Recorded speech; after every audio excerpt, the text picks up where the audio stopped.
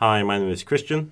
My name is Seth. And thank you for joining us to hear our modern interpretation of one of the many ways in which nature is presented in the literature of the classical Greek world. In their time, the ancient Greeks were surrounded by vast amounts of Mediterranean nature. They lived off of the Mediterranean Sea's plentiful aquatic life and the fertile soils of the plains around it.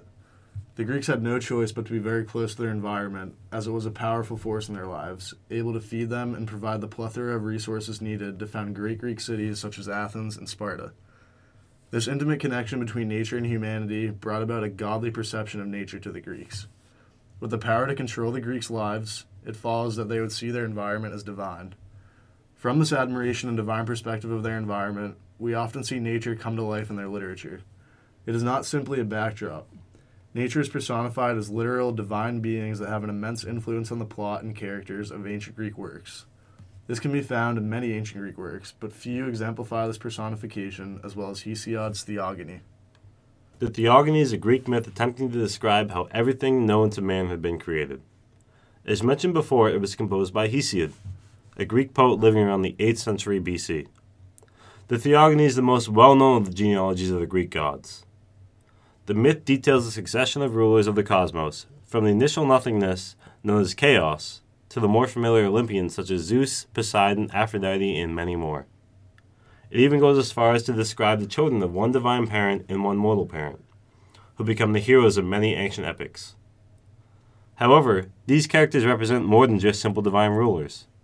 They are the personification of natural elements that surrounded the ancient Greeks from heaven to the underworld. For example, Earth is a powerful character in the Theogony who birthed the sky and the sea, along with many other gods and monsters found throughout the ancient Greek literature. One of Earth's more interesting unions, however, might be said to be when the Earth and the sky birthed the Titans, along with 300-handed monsters and 3 Cyclops. After seeing his children, the sky had an intense hatred for them and fear of being overthrown, resulting in him hiding them away within their mother, the Earth. Earth did not share the hatred for her children, and begged her Titan offspring to punish their father and fashion a sickle for her children to wield against him. Her son Kronos was the only of the children to accept, and he took the sickle to the sky's genitals, cutting them from his father and falling to the ground. And, in the words of Hesiod, Kronos threw them into the surging sea, even so they carried on the waves for a long time. About them a white foam grew from the immortal flesh, and in it a girl formed. This girl is revealed a few lines later to be Aphrodite, the goddess of love. Natural elements and deities continue to be created as the novel progresses, in much the same way as mentioned before, with divinity either from the union of gods and goddesses or from the combination of divine elements in nature, such as the scene above and the blood from the genitals of the sky and the earth, which created the powerful giants and the Erinyes, a vengeful group of female deities. In this poem, all of the most important aspects of the ancient Greeks' environment are presented as divine beings. Earth, sky, and sea are 3 of the most powerful beings in the cosmos described in the Theogony, corresponding with their immense effect on everyday Greek life. These elements control the lives of the Greeks, and consequently are personified throughout the poem as divine beings that created every aspect and creature in the natural world that surrounded them. While it is common to many ancient peoples to ponder the creation of the world, nature's divinity plays a role of greater importance than most creation stories, as natural elements become literal characters that interact and create the action of this poem. Nature holds such an importance in the Theogony that the foam of the sea's waves was able to birth the Olympian goddess of love and fertility, Aphrodite. In that scene, 2 children of the earth, the sea and the sky, come together to create another great deity, helping shape the action in this poem as it moves forward. But also to be noted is the sheer power of the offspring of the sea and the sky. Aphrodite shows up countless times in ancient Greek literature, able to influence and seduce nearly any being she encounters. She is not simply a demigod that is mentioned quickly in a few stories. The sea and the sky must be important characters in order to birth her, and this was due to the importance these aspects of the ancient Greek environment held to the Greek people. They were vital enough to warrant their personification as incredibly powerful, nearly primordial beings. And there's definitely something to be said about Hesiod choosing the goddess of love to be born from the union of them as well, rather than any other of the many Greek gods. Of course. Love is often thought of as one of mankind's most powerful emotions. To imbue the product of the sea and the sky with such a profound human characteristic gives them a greater connection to humanity. While the sky's genitals and the sea's foam may not be an absolute source of love, there must be something within that pairing of pieces of the sky and the sea that the Greeks feel is deserving of creating love. In other words, the sea and the sky were looked at by the Greeks as a source of love. Or possibly, they felt a sort of love for those aspects of the environment that Hesiod wanted to reflect in the Theogony. That's definitely very possible. However, the Theogony is not nearly the only ancient Greek work where the personification of the natural world shows up. Homer's Iliad has an entire book, or what would today be better known as a chapter, that details the main character's battle with a river. For context, the Iliad is a story of the war between the Greeks and the Trojans that was fought around the 12th century BC. It was orally composed by Homer, a Greek poet who lived around the 10th century BC. The ancient Greek forces were led by their best fighter, the hero Achilles, while their enemy the Trojans were led by their strongest fighter Hector. Throughout the battle, divine intervention plays a key role in deciding the advances and retreats of each army.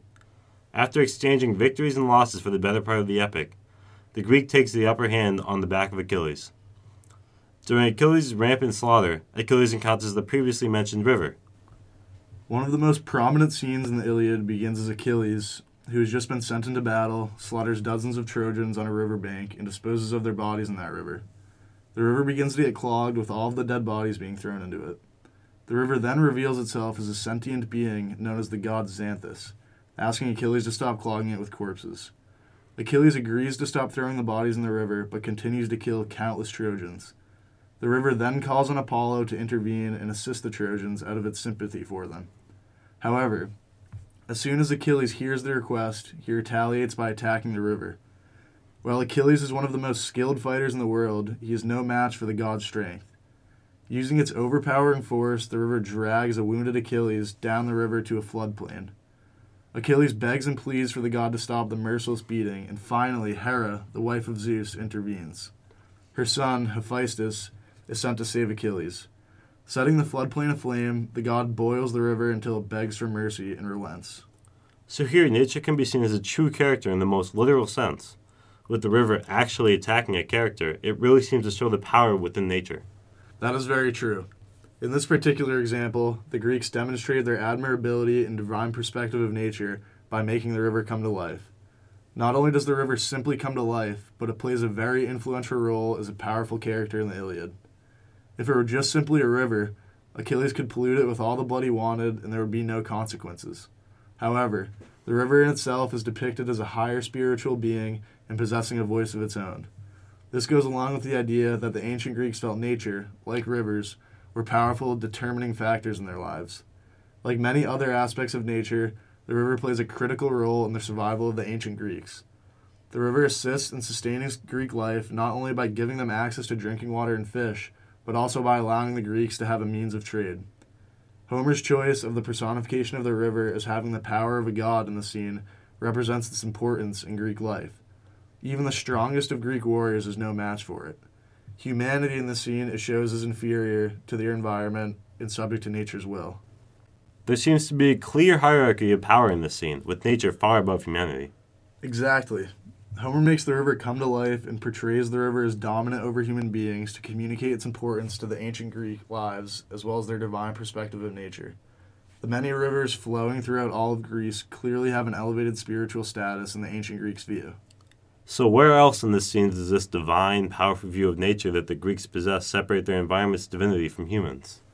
Well, the Greeks portray the gods as being extremely powerful deities. So powerful, in fact, that their portrayal makes them seem unconcerned with human life and mortals who are of much less power than them.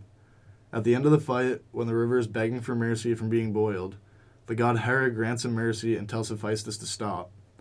Hera justifies putting a stop to the beating by saying, "Hephaestus, stop. Stop, my glorious blazing boy. It's not right to batter another deathless god, not for the sake of these mortals." Not only does Greek literature portray the gods to possess greater power than humans, but in this quote by Hera, gods don't even seem to be threatened or concerned by the actions of mortals. According to Hera, there should be no instance where the well-being of the god is sacrificed to assist humans, especially not in the case where the river god fights Achilles in defense of the Trojans and consequently gets boiled by Hephaestus. Given this established claim by the Greeks that gods are much more powerful than humans, there's a certain level of respect and reverence between man and divine surrounding nature. The ancient Greeks recognize the divinity of nature and present that through the river god's amazingly powerful depiction in this epic. Had the river been unimportant in the eyes of the ancient Greeks, it would not be represented as such a strong force. The hierarchy of power established by the fight between the river god and Achilles further reinforces the Greeks' divine perspective and admiration for their environment. The Greeks clearly show a unique reverence for the natural world that surrounds them through this scene. The river god is a powerful illustration of the unbounded power that could be found within their environment, enough so that it could be characterized as divine. These two ancient Greek works reveal the appreciation and respect that their environment deserves. In neither of these great pieces of ancient Greek literature is nature presented lightly or as something to be trampled over. Exactly. Nature in classical Greece had a great power over the Greek people, and it undoubtedly was therefore given an elevated status in the ancient Greek beliefs. So, thank you very much for your time, and both Seth and I hope you enjoy the rest of the podcast in this journey through the modern perspective of nature in the classical world.